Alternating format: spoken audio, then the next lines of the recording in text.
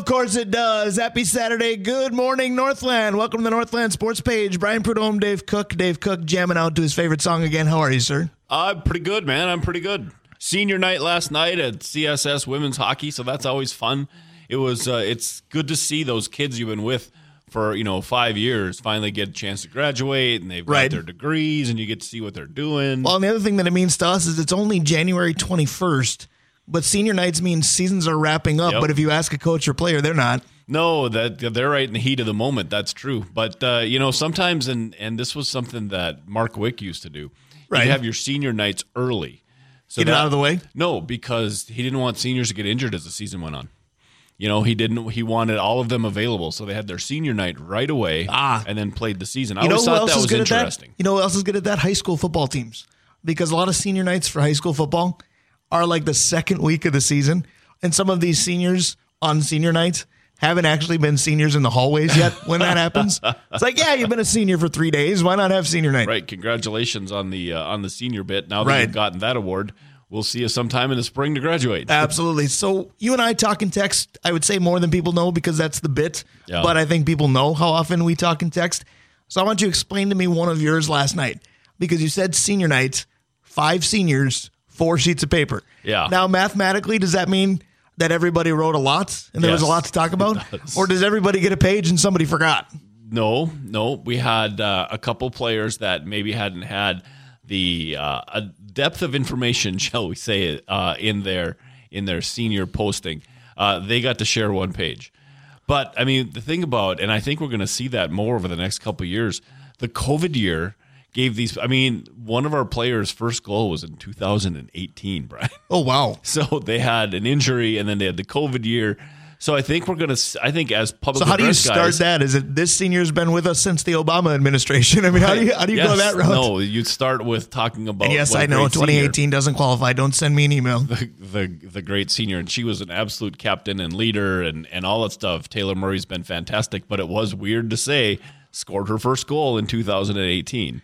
Right, that's crazy to think about, especially when you think what the sports world and the world in general has been through since then. She's been through it all, but go ahead. She has. The one that's interesting, because you know her as well, and I've always thought of her as this kid, because we've seen her grow up. We know her brother Derek, right? Yeah. And that's Mariah, talking about Mariah Haydrick. Sure. Mariah Haydrick has been around our arena one way or another since she was like 10. And so the fact that she is now a full-grown adult who has a full-grown job as a nurse, who is finishing out her college career, it's really cool because we've got a chance to see her grow up, and as a college public address person, you get, often you get these kids, you see them for a flash in the pan. Some people stay 1 year, some people stay, they transfer out, whatever it is. And we've gotten to see her grow as a local kid all the way through to this point. And she's an amazing person, and she's going to be fantastic. She really is. So let me ask you this. What does that do for you as an announcer when you see somebody that you've known since age 10 to 12 or what have you, or even since their freshman season, graduate? Because for me, they all stop at 18 at the prep level. But then you see them come back to alumni functions and they're 30 and they've got kids and you're like, oh man, I've been doing this maybe for too long. Yeah, the CSS baseball team is that way for me. They're so tight all the way through and they still are, but I don't see them until all of a sudden they come in with their wife and their 3 kids, and it's like, oh my God, how old am I? Or the worst part is, oh yeah, I know you because I graduated with your dad. Suddenly I feel like Joe Merkinich. Joe Merkinich used to say that to everybody at East. I thought the one that I read this week was what was it, the rookie for the Houston Rockets pulled LeBron aside and said, hey, you played against my dad. Yeah, he was with Sacramento, your first NBA game ever. Yeah. And LeBron went, oh man, why'd you say that to me? Right. No, but that's the coolest thing about public address, and it's a little tougher in hockey because they're always wearing helmets, so you don't always get to see the person. Right. I have a huge advantage there with basketball. You get to know these kids rather well. Yep, and like with Taylor Murray last night, Taylor Murray and I talked a lot when she was a kid, but then as she gotten older, and it wasn't in the penalty box, frankly, as much. Right. You don't see them quite as often as they're disciplined. Right. But it was really good last night. Last night was cervical cancer awareness night. Right. And one of our players, her mom is suffering with it, and it's not going well, and just know that we're praying for you. But that's to have that connection in there too is that, as a parent, and in this case, I know you're not a parent, but those kids are all yours, all those players. Now, my dogs are going to be upset with you. I am a parent, apparently. But you know how it is when the players that you're with, right, they become important to you, They absolutely do. And so when I spend more time with my winter sports family than I do with my family in the winter. I hear that. Right. But you get that. So when one of your kids is hurting, you are too. And so last night was kind of a big deal for one of our players. Of course. And so you give a little bit extra as well. I'll tell you, that's the one thing I've found this year. For some reason, I'm diving into the intros like cannonball style instead of building. And you get done with it and you're like, okay, my voice hurts. Did I overdo that? Because I might have overdone that. And then you come home and you're like, hey, Dane, how are you? Right. She goes, would you stop with that? Well, and for me, it's just the overall, I guess, fatigue of it. Because I said to you yesterday afternoon when we talked, you said, what do you have tonight? And I said, you know what, Dave? Nothing. Occasionally I get a Friday night where I don't have a game. And you said, wow, what's wrong with you? And I said, nothing, because today's the 21st of January. I have 2 games this afternoon. Those will be games 25 and 26 in 21 days in January. I'm shot. Yeah, no, that's crazy. I agree. And and the funny thing is, you do one tournament, right? You have your all-day thing. Yeah. It's not like you run tournament after tournament after tournament. These are I had one day of individual 7, teams. but the other days are just ridiculous. If you've seen my schedule and you don't like a hectic work schedule, you don't want to see my schedule. How about that? Yeah, right. The other piece is radio's not a visual medium, but I don't know if you know this, but you and I are both wearing the exact same thing we did Tuesday when we did high school hockey together when Duluth East beat Duluth Denfeld. I looked at you and I looked at me and I thought, at least we either do laundry quite often or we're very lazy. Yeah, one of those two things, exactly. Or both. Yeah, could be both. Right. So congratulations to the seniors at CSS last night, and congratulations to the Vikings fans that said they'd be one and done. You nailed it. Congratulations. Well, that's the one thing that's tough with fans who are super negative. Like, I'm not positive, right? But I'm not like burn it to the ground guy. Right. When they're right. Because now you get it, both barrels. See, this is Well, that's the ultimate question for me. It's one thing to be negative. It's one thing to be pessimistic. Minnesota sports has taught us to do that. In fact, it's darn near impossible at times to fight your way beyond it and not be that way. But would you rather be, again, to quote your dad, pleasantly surprised, or would you rather be right? Because there are plenty of negatives, and you're right, and they were puffing their chests out. Yeah, I told you, they're fraudulent. Well, you can't win a big game with Kirk Cousins, one and done, typical. Yeah, you're right. Are you happy you're right? You shouldn't be. Yeah, no, but I think there's a lot of people who are happy. That's what I'm saying. Like, I don't think... Check Twitter. There's some people who would love to be right as long as they're negatively correct. So Dad was never happy he was wrong. Right.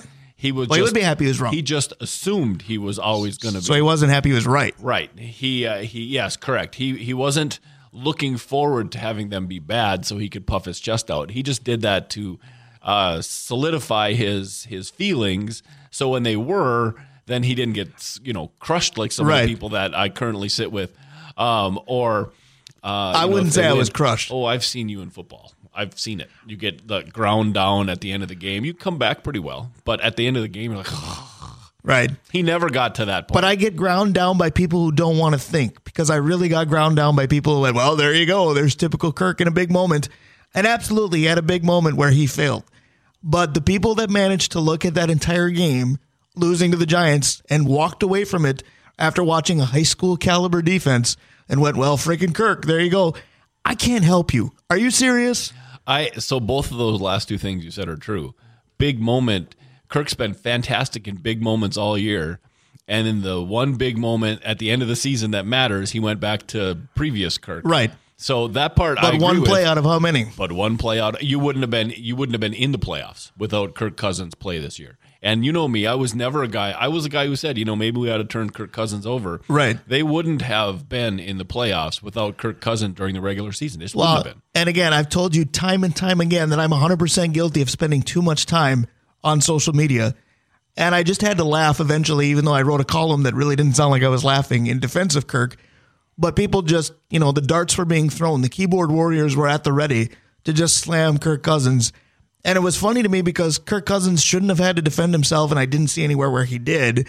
Yet nobody wanted to take the correct shot at the defenders, who probably wouldn't have defended themselves because they couldn't defend anything else that day. You know who did do that? Defended Kirk and let the defense fry? O'Connell. Yeah, because he has a quarterback who I think he was pretty frustrated with that play. but he fired a defensive coordinator, and I think you're going to see a mass exodus on the players on that side too. Well, and that's going to be the piece that needs to be figured out, because it was going to be the chicken or the egg conversation. Is it the players? Is it the scheme? Is it the guy in charge? Mm-hmm. Is it more than one of those? Because the guy in charge is now going to change. We don't know to who, but is the scheme going to change? And contractually speaking, how many of the personnel is going to change too? Yeah, that's the last part's the question. I think 100% the scheme is going to change. Now, it may start as a base 3-4 because that's kind of what they brought Harrison Phillips in for, and I thought he had a really good year. Right. But I think it's going to – I think they've seen that Danielle Hunter is not a 3-4 outside linebacker, and he's their best player on defense. So I think they're going to change it somehow. I mean, you see some of those unique college defenses where they're, like 2-5-4s, where they have two defensive linemen. Well, one's here's the a nose problem. tackle. The Vikings defensively, especially against the Giants, some were playing 3-4, some were playing 4-3, some were playing nickel, and all in the same play. Yes. I guarantee you when PA joins us just after 11, because he brought it up all week on his own show, he'll talk about, I've never seen so many missed assignments and guys running into each other and guys pointing, you're supposed to be over there. Week 1, week 2, I'll give you even week 5. Yes. That will happen. First round of the playoffs, that should not happen. Correct. Alex Boone said it best for me. He said it looked like a combination 3-4 and Tampa 2, which that mix doesn't work. Yeah, 6 guys playing one and 5 guys playing the other. Correct. That's what it looked like. Well, and it is ironic that Alex Boone finally said something correct about the Vikings, because when he played, he didn't do much correct for the Vikings. He's an interesting analyst. He is. His podcasts are quite good. Probably better than his offensive line play. Truly better than his offensive line play. I'm not a huge fan of the Common Man program on this very station. I do listen to it, but I'm not a huge fan. But one of his statements that he uses quite often is something can be historically good or biblically bad. Sorry, I botched it, so I don't listen. Maybe close enough. Biblically bad might be a good way to describe this defense, which got you and I to think about historically or biblically bad defenders in Minnesota sports. That's where we're going to start today, because we were laughing at the concept. Yeah, no, the concept's great. The information is a little bit hard. It's hard to quantify this because, I mean, you can go through all kinds of lists and you're like, well, they weren't that bad. So it's really got to be, reputation, what it looked like. And then you can always go back to the books and discover that's true. But originally, just finding lists of people by number, right, and why, that's a difficult call. I was going to say it's so much harder to find the bad ones, because I feel like bad defense is only talked about when it's really bad. It's a little bit like batting average in the big leagues now. You talk about the really good ones, you talk about the really bad ones. You don't talk about much anything in between. Defensively, especially in football, which is where we can start if you want, because we started there to top the show with the Vikings season coming to an abrupt end. But defensively in football, you can mask it, because if you're really good at pressuring the quarterback, you don't have to be good at covering receivers. Yep. Vice versa. Yep. Or if you're a ball hawking defense, which the Vikings were some weeks. Yeah, no, and I think that's one of the reasons that they did win 13. There were times when we turned the ball over at the right time. I think the first one that I saw that was the most interesting was Dwayne Clemens. Defensive end, defensive tackle, was drafted. Another highly touted draft pick. Drafted that the pretty Vikings high. goofed. Yep. Yeah. But he played a couple years and did absolutely nothing. And the greatest sin might be that Ray Lewis was drafted just a few picks after. The other one, and you and I we mentioned the name, and you and I both laughed because his nickname was the Eraser. Right. And that's Erasmus James. Like, he didn't even like football. Right. He said so. I wish you could erase him from the Vikings draft history. It's interesting that we start with defensive ends, because obviously the Purple People Eaters, all the history. The Vikings, when you think of their good defenses, you usually think of defensive linemen and probably the ends. But there always was the other guy. I mentioned Ray Edwards because he played alongside Jared Allen and the Williams Wall. Now, did he have good numbers? Yes, but those other 3 guys are why. Yeah, he's remembered really well for a player. For being the other guy that nobody paid attention 100%. to, and then as soon as they did, he disappeared. It's like the 4th guy in the Purple People Eaters. Well, and what else did you bring up in between the Purple People Eaters and in between the before the Williams Wall, but after the Purple People Eaters? Al Noga was similar. Now, I liked Al Noga a lot, but it was Dolman, Millard, everybody else, and Noga's on the end. Yeah, and he was the guy. He was basically in a 4-point track stance, and that's all he did was run upfield. And you'd think, God, this guy can do this and he can do that, and then they'd end the season with a sack and a half, right? Because everybody else was doing the work, and he just kind of ran himself out of the play, like the Lance Johnstone, right? Yeah, Lance Johnstone, Kenny Mixon, just about every defensive line acquisition that the Vikings made as a big difference maker. Currently, Kenny Willekes, who's on the practice squad, right, from Michigan State. Right. He plays like that. But at least he's a young kid that we brought in for Correct. us. 100%. When I look at free agent acquisitions or even trade acquisitions, and Jared Allen, you can tune out because you're the absolute exception. You know, the Vikings brought you over and you're a Ring of Honor guy and probably one of the best ever to play for the Purple. Yep.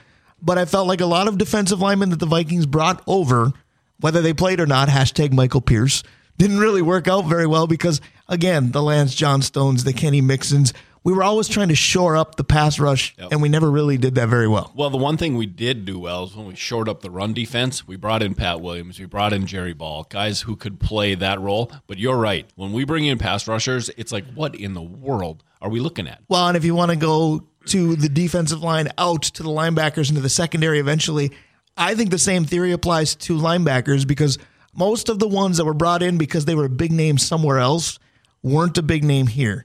I mean, I think of being super excited that Chris Claiborne was signed here because he was a menace against us in Detroit.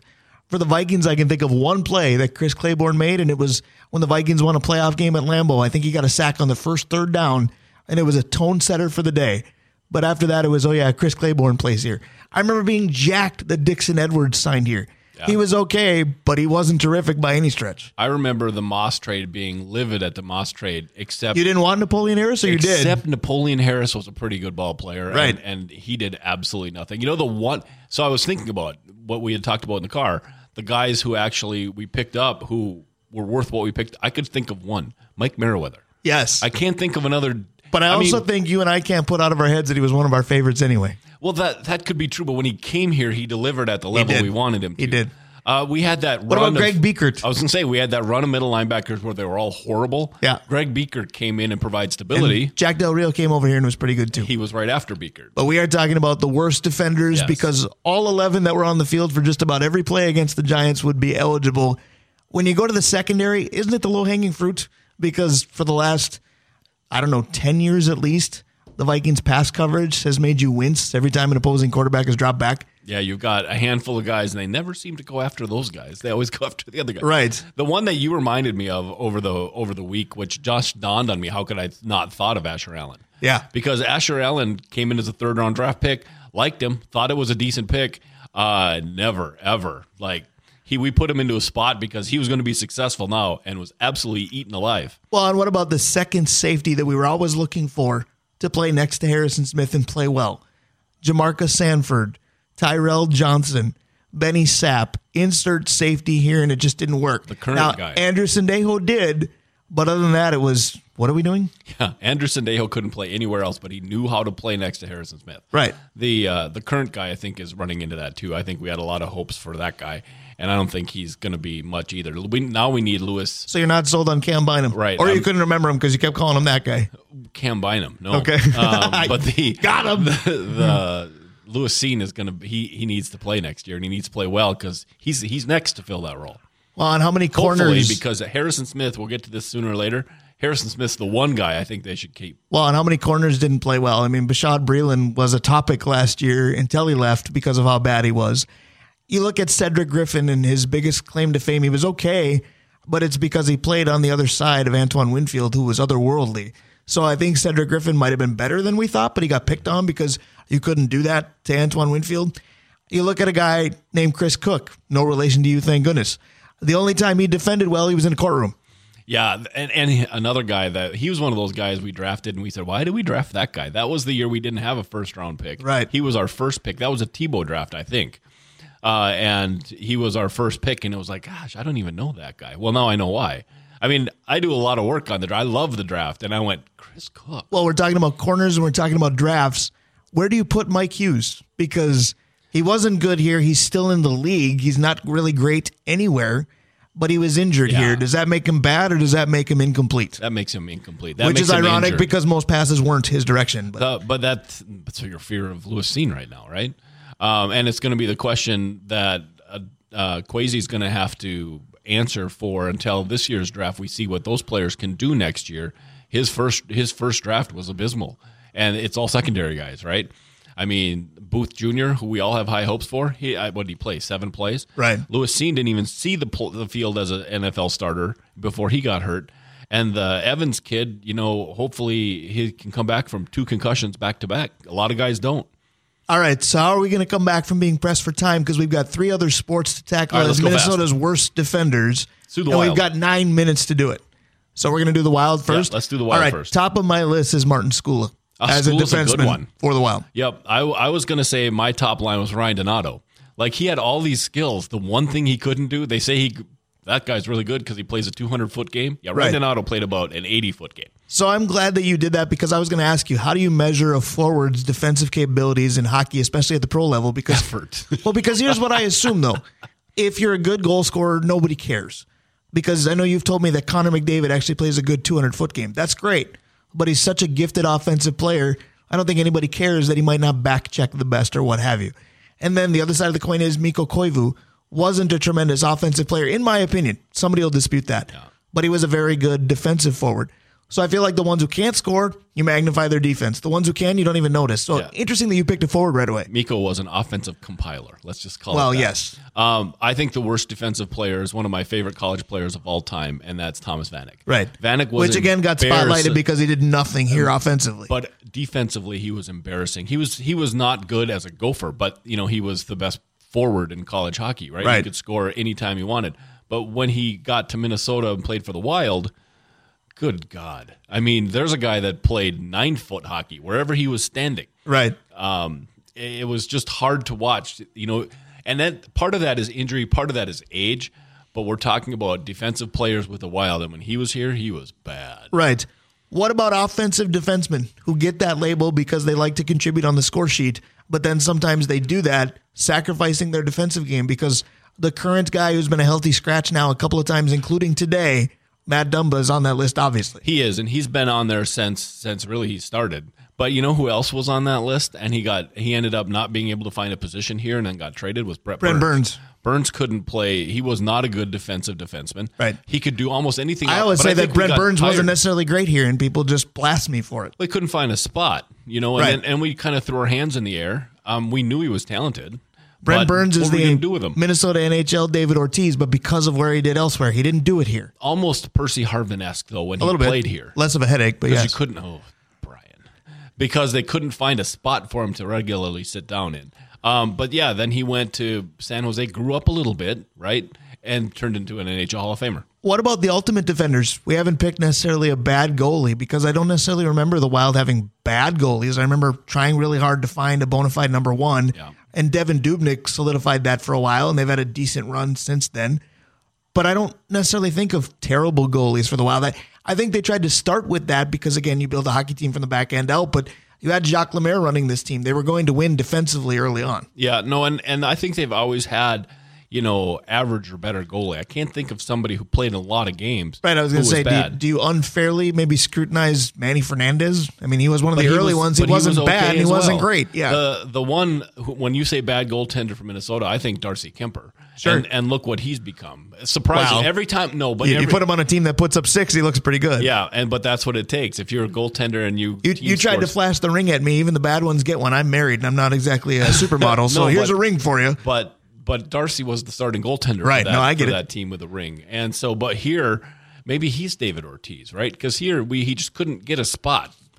But I don't think he's going to have a Hall of Fame career. He's just got a championship, and we're championship starved. I get that. Let's go to the team that actually has a couple championships, the Twins, because baseball is really an interesting mechanism to talk defense because they do obviously award their great ones with gold gloves, what have you. We don't usually talk about the ones that you wish never brought their gloves to the ballpark. Yeah, I think my favorite story that I heard again recently, this week actually, was about putting Sano in right field. Yeah. And Patrick Royce hands this story out, and he said, I saw them put Sano in the outfield, and I said to myself, all right, well, he's got a great arm. He's pretty athletic. Maybe he'll be okay. And then you watched an inning. And then I saw them having Oswaldo Arcia teaching him to play right field, and it was like, oh, my God, are we in trouble? Oswaldo Arcia couldn't catch a ball, Brian. He might be one of the worst ones ever. Absolutely correct. And it's interesting because the Twins obviously had some years where they played similar to a Little League baseball team, but you always hear in Little League, while the non-gifted defender goes in right field. And for a long time, the Twins had that too. Now, they don't now because Max Kepler's only selling point to me is his defense, and even that I think is a little bit oversold. But you look at Miguel Sano's experiment there. Trevor Plouffe played out there for a short time because he really couldn't find a good spot defensively. He'd be on this list for me. Joe Mauer, I believe, played a game there. You know, you mentioned Arcia, right field. Pedro Munoz, way back in the day, was a terrible right fielder. You look at route running in the outfield. Jake Cave does everything about it wrong. Everything about it wrong. Forgot about Jake. Clee Thomas did everything about it wrong. I mean, there's a lot of bad outfielders in the Twins' history. Well, and we have a lot of guys, as you said earlier, who couldn't find a spot. Who were Danny Santana is going to come up as shortstop, right? And played some center field and played it poorly. Played center, played some right, and played it poorly. Exactly. I remember the first guy that I was brought up to not like his defensive, and that was Willie Norwood. That's the first time I ever heard somebody compare a baseball player to Michael Jackson, right? He has one glove on for no apparent reason. Ah, nice. Was it sequined by chance? Well, perhaps. He never used it. It wasn't bedazzled, because it certainly wasn't dazzling at all. It wasn't used. Right. I'm going to ask you about a couple more right fielders, or at least that played out there, and I'm going to ask if the criticism is fair, because what makes a good or bad defender? Because I don't remember Jock Jones not catching a ball he should have caught very often, but his arm was a rag. You just didn't have a good arm in right field with Jock Jones. Right. Does he get the label of a bad defender because of one part of it? Yeah, it's an important part. Here's my take. The left fielder that, oh, goodness gracious. The left fielder I'll help. Just keep that we just had, that we traded, who won an... Eddie Rosario. Thank you. Eddie Rosario. This is fun. Do I win anything when I get that? Eddie Rosario and Jock Jones, if you made one player, you'd have one all-star, and you'd have one guy that didn't belong. Because Eddie Rosario's routes were terrible too, but his arm was an absolute hose. Yes, and but his concentration level was terrible. Oh my goodness! Ask Topher Davis about that. We were at a Mets Twins game, and I let Eddie Rosario have it for 4 innings for dropping a routine ball. See, I don't. A lot of people give Eddie Rosario credit because of one play in Boston. Yes, where he picked the ball through an absolute laser beam and got the final out of a game. Right. Okay, there's this play. Find me another. Well, here's the thing. You could actually point to several like that because he got a lot of outfield assists. You know how we say with Kirk Cousins, he dug the Vikings out of a hole that maybe he created? Yep. Eddie Rosario got outfield assists because he botched the ball one base earlier. The runner took a chance and he threw him out. It happened quite often. Yeah. And, another guy not in the outfield who probably cost himself a career specifically because of his defense and his manager was Todd Walker. Yeah. Todd Walker was Tom Kelly could not stand Todd Walker. Called him college guy. Right. Todd Walker was a switch hitting second baseman who could hit. Right. But he was not a good fielder. We'll talk about in worst defenders ever. We'll talk about Soriano here in a bit. But Todd Walker, was a guy that in today's day and age, he's not just a starting second baseman. He's an all-star second baseman because nobody cares about defense anymore. They switched they slid everybody over to one side, and he would have been fine. Well, speaking of not caring about defense anymore, it's masked when you're a pretty good hitter because the Twins have had some bad catchers who could hit. AJ could hit. Didn't throw anybody out. Brian Harper was a fabulous hitter. Made some defensive plays in the 91 World Series, shockingly enough, because the rest of most of his seasons, defensively, he was a joke. That's why Junior Ortiz got opportunities. 100%. Gary Sanchez, who wasn't as bad of a catcher as they was made out to be in New York, right, still not a good catcher. Right. And then we had, the guys in the 70s where we weren't all that good. Weiniger was a decent catcher, but Dave Engel was not. Right. And so we've had our share. The thing about Twins is we've never really had a catcher who's all around. Well, and we've had the Twins way. The Twins defense really can't be picked on too badly. Now, it was bad in recent years, but for a long time, it was the reason the Twins could win because while everybody else was hitting home runs, outside of the Bomba squad, the Twins never really had that. But you look at, shortstops that didn't make it as shortstops. Jorge Polanco would be one. Brian Dozier would be another. Trevor Plouffe would be another. Nishioka. Have to ask you about Michael Kadire because he's my favorite player not named Kirby Puckett in Twins history. But he played a lot of positions and was serviceable. Yep. Heavy on the air quotes at all of them. But you sent me worst defensive analytics in the history of baseball, and Michael Kadire was in the top 100. So the reason he was serviceable at every position is because he wasn't good at supposedly any of them. Does he get a bad defender label for that? Well, yeah. I mean, that's part of the problem with that. But here's the thing. Nick Gordon is Kadire light. Right. Very light. Very light. Yeah. Plus, and we've had some bad third basemen, though. I mean, if you look at, you think of Greg Gagne, who... That's a good shortstop. Right, but how much better of a shortstop was he than because Gary Gaetti was next to him? Well, that and Paliarulo was there, and Leas was there. We had all kinds of third basemen who couldn't field because Gagne took up a lot of space. You just don't love Jamie Carroll enough, do you? You remember his yes. life on the left side? Yikes. But that goes back to what I wanted to quick say, and I know we don't have a ton of time. Jeter gets hammered all the time for bad defense. But I want you to look at his second baseman. Right. Alfonso Soriano might be the worst. And he had Chuck Knobloch when Chuck Knobloch couldn't throw to first base. Correct. Chuck was good here. I won't put him on the list here.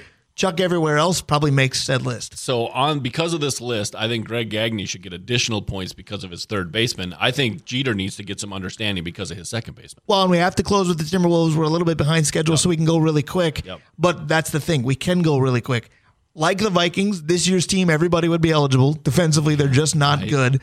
They've had the Matador defense a lot. Kevin Love was not a great defender.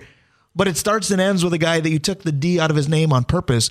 Not Ed Onatel, because people did that too, but Ricky Avis, a.k.a. Ricky Davis. Yeah, there's been so many, Olay guys. You made a good one with Love. But think about all the reclamation projects we've had, and they're almost always bad defensively. Right. From Darko to Anthony Bennett. To the Candyman, who was just bad at basketball. Yeah, I mean, the Timberwolves, probably their biggest problem is defensively since Mussey left, that's been their Achilles heel. Even their bad offensive centers didn't compensate defensively good enough. The Rasho Nesteroviches of the world, Felton and Luke, might have done okay elsewhere, didn't do it here necessarily. Well, and let's talk Rudy right now. His weakest, what he brought, his greatest strength hasn't particularly been fantastic here. Well, and the other difficulty is his availability. But we mentioned the Matador defense. Did you know that has a theme song? Wait, here's the Matador theme song. I get it. Nice. That's the end of the first segment. When we come back, Dave Hoops is with us. We're the Northland Sports Page. Brian Prudhomme, Dave Cook. No defending our first segment, but we don't have to. Stick around. We'll be right back. Back here on the Northland Sports Page, Brian Prudhomme, Dave Cook. We got done with segment one. It was all about no defense or no defending in the history of Minnesota sports. No defending our failure to mention our sponsors in segment one. We'll do it right away here in segment number two. Absolutely. We always have to start with the OG, the original, the guy that's carried us through some thick times and some thin times. Arola Architecture Studio, OAR Holdings, Sammy's Pizza, Advantage Emblem and Screen Printing, Justin May at Messina & Associates, Avenue 45, the Blackwoods Group, Brian Bement Mortgages with Supreme Lending, Mount Royal Bottle Shop, Kohler Toyota, Kohler Hyundai, Stewart's Bikes, Sports and Trophies, The Incline Station, and Hoops Brewing. And who should we talk to now, Brian? I think Dave Hoops of Hoops Brewing would be a tremendous idea. We bumped in with one of his favorite songs, Here Comes the Sun. I'm not sure weather-wise if that will be true today, but it's usually sunshine, lollipops, and rainbows with Dave Hoops. I want to know how you're going to be sunshiny about the Vikings' failure to get it done against the Giants last weekend. And good morning, sir. Good morning. So I'm on my way to Cornucopia as soon as we're done here for the yearly get-together and sauna out in the woods with my buddies. So that is pretty sunny, although it won't be. That is. You're able to be chipper even though your favorite team is out of the NFL playoffs. I appreciate that. Well, and it's okay. I'm real comfortable being wrong. It was pretty cringe-worthy watching Jones look like, Tom Brady reincarnate. Yes, we knew our defense was tough. Yes, Kurt's last pass was tough. But, Dave mentioned it earlier. I just am not negative about my team. And I got over it in about 5 minutes, and I'm thinking about next year. It's not that hard. I'm with you. That's kind of the difference. I know Dave tried to call me out and say I got kind of ground down by that loss. I really didn't this time around. I really didn't. Dave wasn't with me. It was shocking to me that Dave was watching it, but I really wasn't ground down this time. Oh, my gosh. I watched it. That's the problem. There you go. There is the playoff loss. It's not the defense. It's not Kirk. It's that Dave Cook tuned in. That was the big difference. But I think you're right, Dave Hoops. Daniel Jones, you called it Tom Brady reincarnate. Sprinkle in a little bit of present day or healthy Lamar Jackson, because a quarterback who could run, the Vikings couldn't figure that out either. No, it was really, really hard to watch. And, we still were in it. And that's people are going to throw rocks at Kirk. But, he maybe thought TJ would break out or, we get a first down there. I was still thinking overtime. I was 100%, right? And then when it happened, it happened. Okay, now I'm thinking about who am I going to watch this weekend? That's the thing. Well, and I want to go that direction because in Minnesota, we kind of have to be good at that, unfortunately, because our teams, for the most part, do bow out. Do you have somebody that you're absolutely, on the bandwagon rooting for? Or maybe if you had to gun to head, put money on a game, who you like? I don't like them at all, but I'm going to pick Dallas today. The only player I like on the team is Dak. I always liked him, although he's been tough lately. I think he has a 3-touchdown day, and I'm predicting a field goal for a 30-28 win, which is probably not going to be a real popular pick, but that's my underdog pick. Well, I think the one that I'm interested in seeing is the Giants again, because I don't think they have what it takes to get it done at Philadelphia this evening. but I'd like to see it because I'm not an Eagles fan. But I can only imagine when you talk about hostile environments, what at Philadelphia in an evening game is going to be like today. For the Giants. Right. Division matchup, hated rivals, and it's at night. We like to talk about, Minnesotans getting their party on before kickoff and having a little extra zest, let's just say. Eagles fans don't even need that encouragement. The NFL gives them an opportunity today to be a real menace for the Giants, I think. Oh, it's terrible because the Eagles have been our nemesis, including that Super Bowl knockout. The funny thing is, I don't like either of these teams at all. I want the Giants to lose. I don't want the Eagles to win, but I dare say the only people out there that the fans hate more than their own team tonight will be the Giants. It should be fun to watch.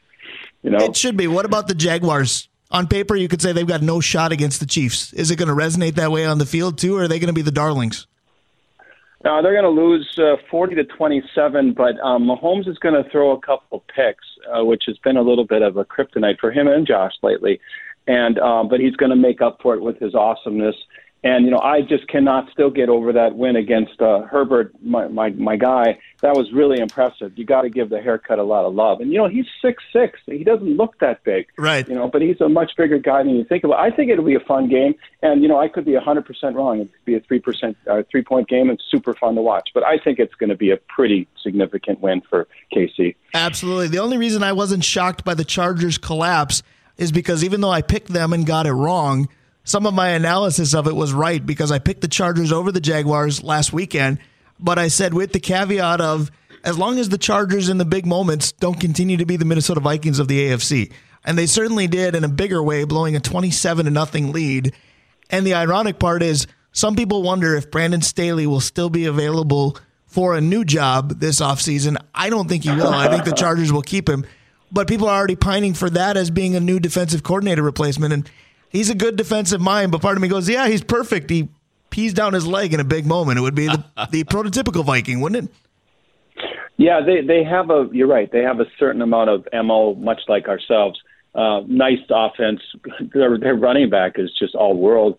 But yeah, I'm going to be watching this closely. I feel bad that they had to fire Ed, but come on. I mean, he had to know. It was pathetic. Really tough to watch. Yeah, we're going to find out if it was the person in charge, the personnel, or the scheme, or if all of those things are going to change by the time the Vikings take the field again come this fall. But before we go to Dave Hoop's kind of life-rounded questions, I want to talk to you about what's going on at the brewery, because there's been a lot of things that Dave Cook and I have touched on. One of them for the good of Dave's son, Aaron, whether he wants us to or not. Yeah, he's going to love this. Because Aaron Cook is one of the most fabulous individuals on planet Earth, and we'd like for him to find a little romance in his life if he could. You have speed dating at the brewery. Now, we joked about this, Dave Cook, myself, and Steve Patosha a couple weeks ago, because obviously we can't be attending, or at least shouldn't be, because we're happily married, or as I said, married, because I don't want to speak for the others. But at the same time, we're real curious about how this has worked out. Can you take us through what it's been like at the brewery for speed dating? Well, interrupt for just 1 second, Dave. I think that the fact that it's at the brewery brings in people who have similar likes. I think this is a great idea. I didn't say it was bad. I just said I can't attend, so I want somebody else's perspective. That butter on top. Dynamite drop in. Go ahead, Dave Hoops. Well, let me give you a little bit of overview. So starting on Mondays in February, we're going to have trivia, which is going to be fun. Tuesdays, we have cribbage. Wednesdays, we have ping pong. And the first Wednesday of each month, that'll be whatever day that is, 4th, 5th, 6th, whatever, we have the speed dating. And it's a great place to do it because it's such a homey environment, and it's really good for, convivial, casual chatting. Now, these folks sit across from each other for a limited amount of time, and then they're given topics.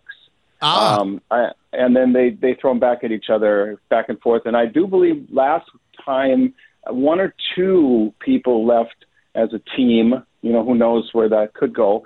But we had a big turnout, and people seem to really be enjoying themselves. It's kind of just a fun event. I as well don't really understand it, but I reckon it's great for people that are in that sort of mindset. And so we're getting a lot of feedback, and you can look at our social media stuff to get any more details, timing and stuff like that. But you just show up and you don't talk about yourself. Ask questions about her, or vice versa. That's what I do.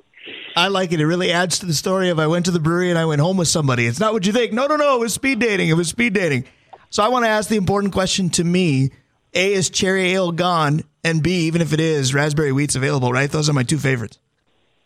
Yeah, it's a really good time to be a hop lover. Number one, we have the number 10, the EPA, which is a single hop, single malt variety, really great. We've got 48, which is that ridiculous IPA that a lot of people like. And then, yes, we have raspberry, and we have cherry for days because we did double the amount this year. And so we've been selling it out in the market, and we're selling it at the brewery, and we're even going to start selling. In fact, we're selling 6-packs of it at Mount Royal right now, 12-ounce cans. They're so cute. They're little tiny ones. I do love it. I got a picture from Bob Gustafson, one of our great sponsors as well. So I do know at Mount Royal that there are plenty available, and most better hope I just don't get there before they do. Yeah, and then, of course, we're going to have all the wild games, all the high school games, all the UMD, everything. It's typical wintertime for us. And then, obviously, you guys were going to segue into the amazing thing that Daha did for Laura, which is just unbelievable. So I wanted to mention that. Talk about that a little bit, because you guys made youth hockey even better in this community, and it's been great for so long. Obviously, with Rink Rat, you've had proceeds going to Daha for a while, but you did something special in Laura's name this week. Enlighten us. Well, we were really, we've been really involved, of course, and all the memorials from Laura's passing went to Daha, and then a lot of the rinks turned around and donated as well as others, and they purchased some custom-made half boards. Well, they're full boards. They're beautiful. They got doors, everything, but they split the rink in half, and they're portable. So they were at Portman the other night, and one side it says, Laura's Mighty Mites. She would have loved that, even though she probably didn't want the attention, but she always loved watching those little kids. On the other side, it says Hoops, and they can go anywhere. And then the next night, they had a Hockey Fights Cancer, Duluth East Hockey, and they had a bunch of games at Heritage, and they donated a big check to Sauvé House in her name. So they are wonderful people. No doubt. Absolutely. That is outstanding to hear. Now, you mentioned with the speed dating, they're given topics, and they talk accordingly. That's not unlike what we do with part of your segment. Dave Cook's got the topics for today. I do. Start out with the Vikings, because I think it's timely, right? Okay, so there's a number of veterans on the defensive side. You've got Kendricks, you've got Harrison Smith, you have Pat Peterson, if that's somebody that you're worried about, even Zadarius Smith. Guys, if you could choose one defensive player from the Vikings to keep the veteran, who'd it be? That's a great question. Dave Hoops, go ahead. To keep the veteran? One of them, yeah. One of them. What's number 55, linebacker? Hendricks? That's Zadarius. Kendricks is 54. Okay, I'm keeping 54. Yep, 100%. Okay. I just couldn't remember his number. Sorry. I'm not, because for me, he looks slower than me during a 5K, and I said that exact words in my column this week. Eric Kendricks finally looked. There'd been rumors of him losing a step, and it showed last Sunday. I'm keeping Harrison Smith, because they called him the fixer. Ooh. You can do so many different things with him.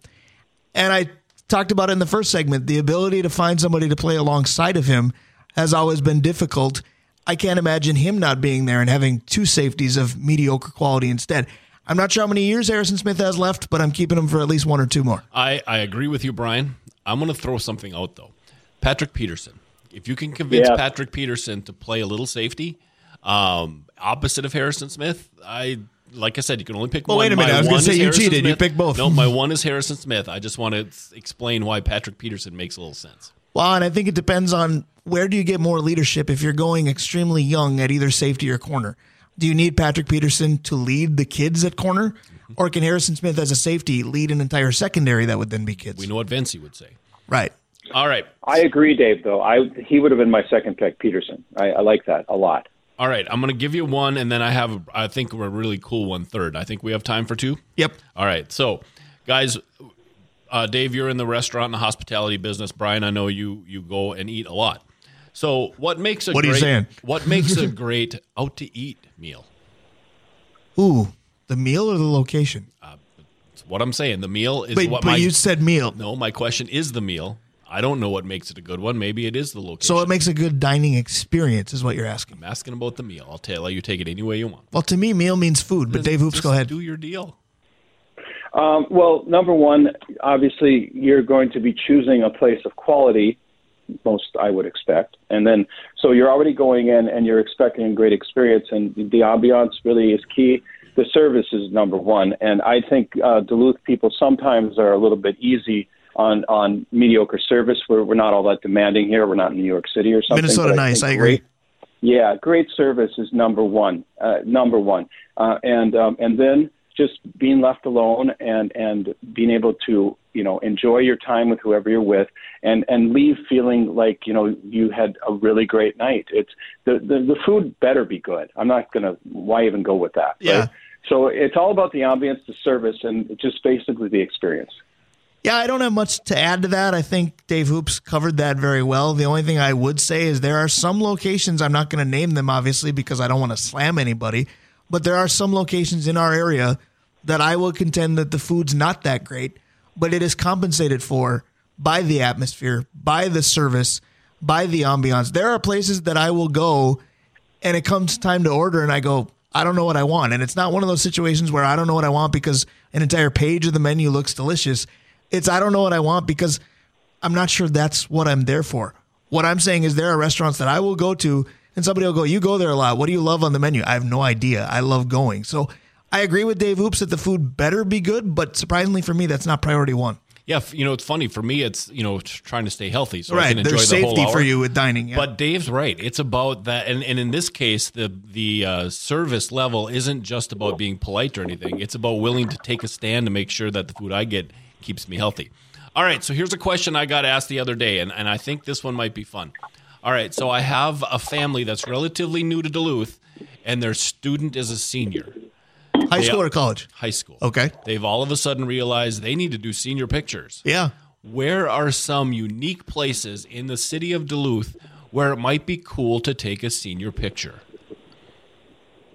I'll go. First of all, I'm going to plug Amanda Jane Kane here. Give her a call. Greg Kane's daughter. So they're sorry. There you go, Amanda. No, you're okay. I'll let the other photographers who might be mad at you take you up on that, but that's not a bad thing. Well, they're all great too. But all right, so Go ahead. My guys, the Five Musketeers, Finn and his boys, they were a club since they were like 3. They went out to Brighton Beach and on a windy, sunny, windy day with big waves, and they got out there on the rocks as far as they could go. They put on their capes or their gowns, whatever, and she took a whole bunch, or I can't remember if it was her, but they took a whole bunch of pictures of them, in different kind of Hogwarts poses, standing tall in the waves, the whole deal. That you really can't go wrong with the lake. It's kind of low-hanging fruit, but that's my pick. Yeah, and that's the biggest thing. You have a question that's a good one, but you have a word in that question that makes it tough. Because you said, where are some unique places to take senior pictures? Well, I'm a Duluth native. It's not necessarily unique to me, but obviously, the aerial lift bridge and Inger Tower and all of those places would be cool. Go on up to the supper club that is where J.J. Astor and Top of the Harbor used to be, with the rotating restaurant and, change your view and stay in one spot with the ability to do it. There are a lot of different things that you can do, but I struggle with the word unique because as someone who grew up here and has been here now for almost 44 years, it's not unique to me. It's just stuff that everybody does. So there's 2 spots that I suggested. You can let me know what you think. First of all, the fence line on the upper part of the armory, where you've got the armory in the background, but on the fence, it's a little industrial. You know what I mean? I thought that was different. And how about this place? This place was another person that was in our group suggested. The head of the rocks to the west of Bethel, where it's just kind of open there. And if you, depending on which direction you're going, you can have behind you can be Blatnick Bridge. It can be downtown. It could be the rail yard, depending on what your interest is. Right. But because there's such a broad expanse, you can get lake or you can get community. And I was like, that is a place that is I kind of wouldn't neat. have thought about. Yeah, that is kind of neat. The other thing, too, is what are your interests? Because some of the coolest ones I've seen inside Wade Stadium for baseball people. Oh, yeah. Inside said home arena if you're a hockey person, gymnasium if you're a basketball person. Now, I don't know if these different buildings will necessarily let you, but when kids have been able to do that, I thought it's looked kind of neat. And after all, we are a sports show. Got to plug the sports venues while I have the chance. Speaking of plugging venues, one more time real quick, Dave Hoops, we are behind, but tell people great reasons to come and check out the brewery this weekend. This weekend, we're going to have the dogs on. They're in Fargo. Number one. Number 2, we're going to have all these new beers, and that's going to be really great. And then we've got a bunch of different events going on there, which makes it really fun in there because there's people getting married, there's this, there's that. It's just going to be – weekends are really exciting in there. So come, drink some fruit beer, have a good time. Sounds like a great time to me. Weekends are exciting. They're more exciting for us when we get to talk to you. Thank you, Dave Hoops. Let's do it again in a week. Thanks, guys. Love doing it. Have a great day. Absolutely. Thanks, you as well. That is Dave Hoops of Hoops Brewing, one of our illustrious sponsors. When we come back, we talk to another. Justin May is next. Stick around. We'll be right back. And we're back again on the Northland Sports page. Brian Prudhomme, Dave Cook. The houses are rocking. Our house here at the Holiday Center. We're going to talk some housing and some real estate in just a moment, thanks to one of our terrific sponsors. Let's acknowledge them all right now. Yeah, let's start with the Blackwoods Group. It's a place that, if you have a hankering for some kind of food, there's a place within the Blackwoods Group that you can go to. Avenue 45, Brian Bement Mortgages with Supreme Lending, Mount Royal Bottle Shop, Kohler Toyota and Kohler Hyundai, Stewart's Bike Sports and Trophies, The Incline Station, Arola Architecture Studio, Hoops Brewing, OAR Holdings, Sammy's Pizza, Advantage Emblem and Screen Printing, and our next guest from Messina & Associates, Justin May.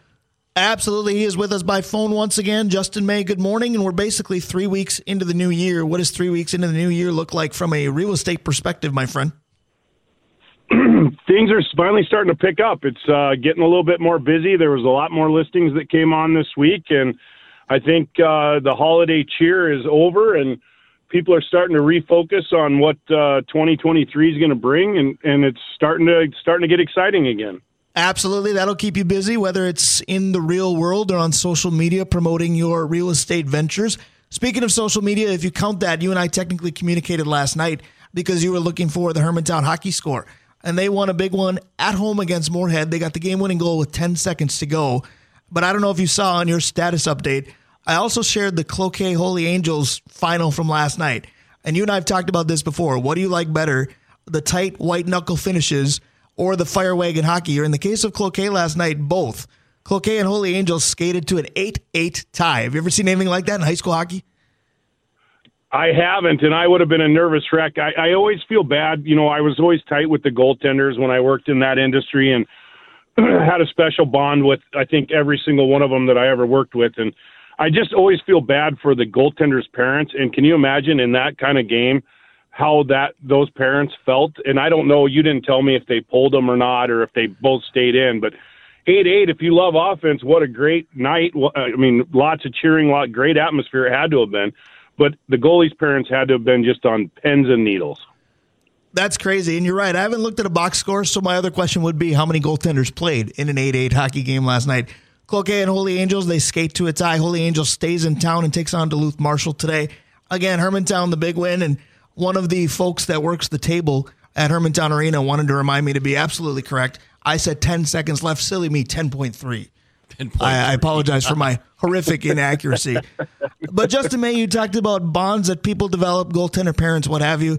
You guys develop a pretty good bond on the Blizzard Tour, too. I want to touch on that briefly because it's coming up.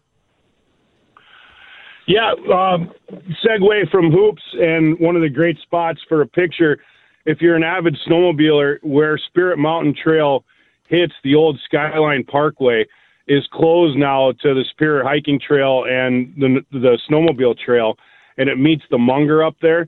It's one of the most beautiful places in all of Duluth, one of my favorite places to take people that have never snowmobiled, which brings me back to you two and getting you two on sleds, because even though, Brian, you don't think you can do it, I know you can do it, and I know you would love it. So I want to get the both of you out before the season's over and go for a little ride, and maybe that's a spot we'd have to get a picture. But, yeah, Blackwoods Blizzard Tour is coming, doing a lot of scouting, all new rides this year. Black Bear Casino got involved because we outgrew every other venue we were at. So getting excited, raising a ton of money for the patients that are battling this horrible disease. We're already over $1 million and on our way to $2 million. Gotta love that. Now, I picture the picture you mentioned with Dave and I on sleds, but I picture me more of the sidecar type. How possible is that? Maybe we get Dave on a sled and I'm rocking in a sidecar. No, you're riding your own, and I know you can do it. All right. I know in my heart that you will be an absolute snowmobile junkie one time if I get you on one time. I love it. It'll either be one time and I'm done for a terrible reason, or one time and I love it and we'll be going from there. That'll be interesting. I want to make buy or sell easy again today and football-centric like it was last week. Last week we did an opening segment predicting each of the wild card weekend games, and Dave and I ended up with the same record. We got the same ones right, and then we got different ones wrong. He got the Jaguars, I got the Niners. This is easy because we do buy or sell with 4 categories. This week, Justin, I'm going to have you tell me AFC twice and NFC twice. That's going to be easy. And there are 4 matchups, 2 today, 2 tomorrow. So buy or sell, the way I'm going to phrase it is I'm basically going to tell you who I'm taking to win. And then if you buy, you're with me. And if you sell, you're not. Would you like to start with the first AFC game, or where are we going? Let's just go in order. All right. So the order in which they're played, it starts with the Jaguars at Kansas City. I've got the Chiefs. Buy or sell, that Kansas City will win and maybe even win easily. Mahomes magic. Jaguars pulled the luck they had out of their. Good job. I'll leave it there. Out of their posteriors, yes. Kansas City by a long shot.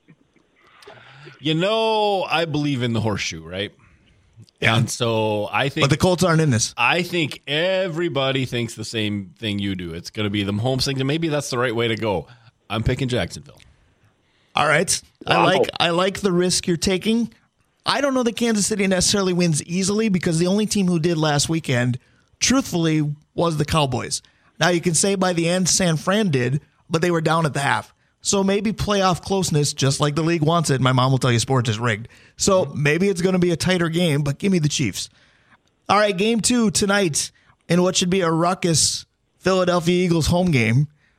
I'm taking the Eagles even though I hate the idea. Buy or sell, the Eagles beat the Giants. I don't like it either, but how do you go against the sleeping giant that just had a week off? So to speak. With one of the best offenses that's played in maybe the last 10, 15 years, all the weapons they have. That's an incredible team. If they lose, it's going to be, I would say it'd be by coaching. They would coach it to lose. That's possible, but their head coach has been pretty good. But, not unlike the Jaguars, I think the Giants kind of became darlings last weekend. Dave Cook, what do you got? I actually really like Justin's take on this. I don't think they're the best offense in the past decade. But you know what they have? They have an offense that makes everybody overlook their defense, which is really good. And they're the team that needed the off, right? They needed their quarterback to have a week off. I think they're going to run the Giants. All right. The first game Sunday, to me, should be the best one. Now, the odds makers think it's the final game of the weekend, and we'll get to that. But buy or sell, the Bills beat the Bengals. I think Buffalo gets it done, but not by a lot. What do you got, Justin May? Offensive line's hurt for the Bengals. There's your number one key. That's my reason. That happened to the Vikings. So, good night, Bengals. 2 years in a row where they were Super Bowl contenders, and they're not even going to get to the game this year. So, Miami last week played without their quarterback, had an injured number 2 wide receiver who's a big deal for them, and almost had the Bills late. I got a sneaking suspicion that the Cincinnati offense is going to be that much better than the Buffalo defense. Even with the banged-up line. Because Buffalo's defense not great, right? And this is going to be a high-scoring affair, so it could go either way. I'm picking Cincinnati late. You are being contrarian today. I like it. Now, PA just texted me. He kicks off hour number 2, but he's a little jammed up, so we've got 2 extra minutes, which you can decide whether that's a lot of time or not. But it begs me to ask another question. Let's say that Dave's right and the Bengals get it done. Now, Kirk Cousins is labeled as, well, you just can't win the big one with him. If Josh Allen falls short again, as good as he is, and I know he hasn't been in the league a decade like Kirk, Josh Allen has a much better defense on his team than Kirk Cousins does. But if Josh Allen fails again, how far are we from going, well, Josh Allen is good, but not good enough? In my opinion, a long ways, because he's the second or third best quarterback in the league right now, and he's still young enough where you can't label him like that yet, in my opinion. That's the key. I agree, but the end result is the same because we can't acknowledge when one guy does well but doesn't win. Why are we not doing it with Josh Allen? The difference is age, but you're right, he's on the path. How about one more difference? He gets a pass because he's usually losing to Pat Mahomes, where Kirk Cousins just lost to Daniel Jones. That would be the one argument I would listen to. All right, final buy or sell, final game of the weekend. This is party like it's 1994 or 5 with the Niners hosting Dallas. I'm going with what I want here. It's not much analysis, but buy or sell that Brock Purdy and the Niners continue this magical run and beat Dallas. I want to give all my time to Dave Cook because I want to go put money on his 0 for 3 picks so far. So let's just see what Dave Cook has to say about this one. I love that, Justin. That's awesome.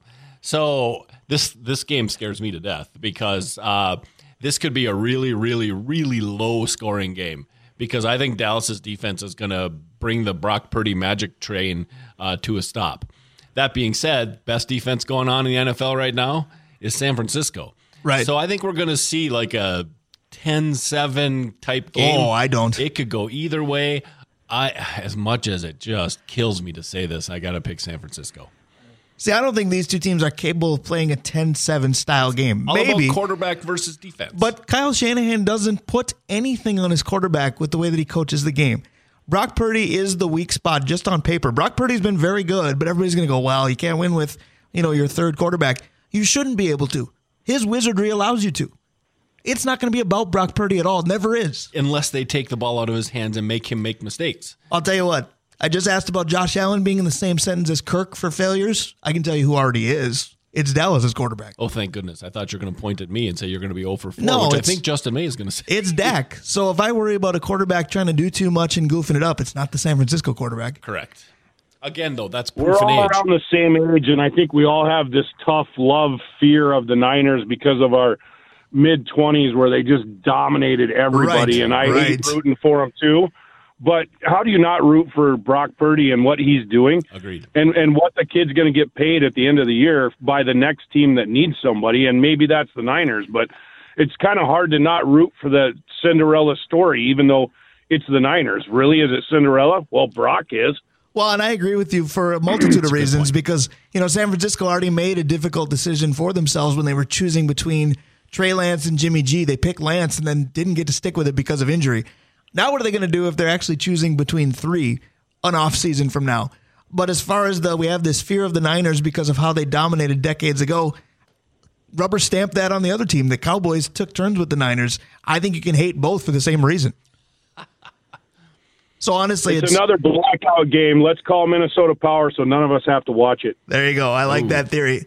Then if you're not watching the game, you can spend time maybe planning your next housing transaction. They want to do it with you. How can they do that, Mr. Justin May? 218-310-9559, mzr.com, 24/7. Give us a call. We want to help you. I love you, my friend. Appreciate it. Let's do it again in a week. Thank you, guys. Have a great weekend. Thanks, you Justin. as well. That is Justin May, our realtor at Messina & Associates. When we come back, somebody can talk the Vikings better than we can. We'll talk to PA with hour number 2. Stick around. We'll be right back.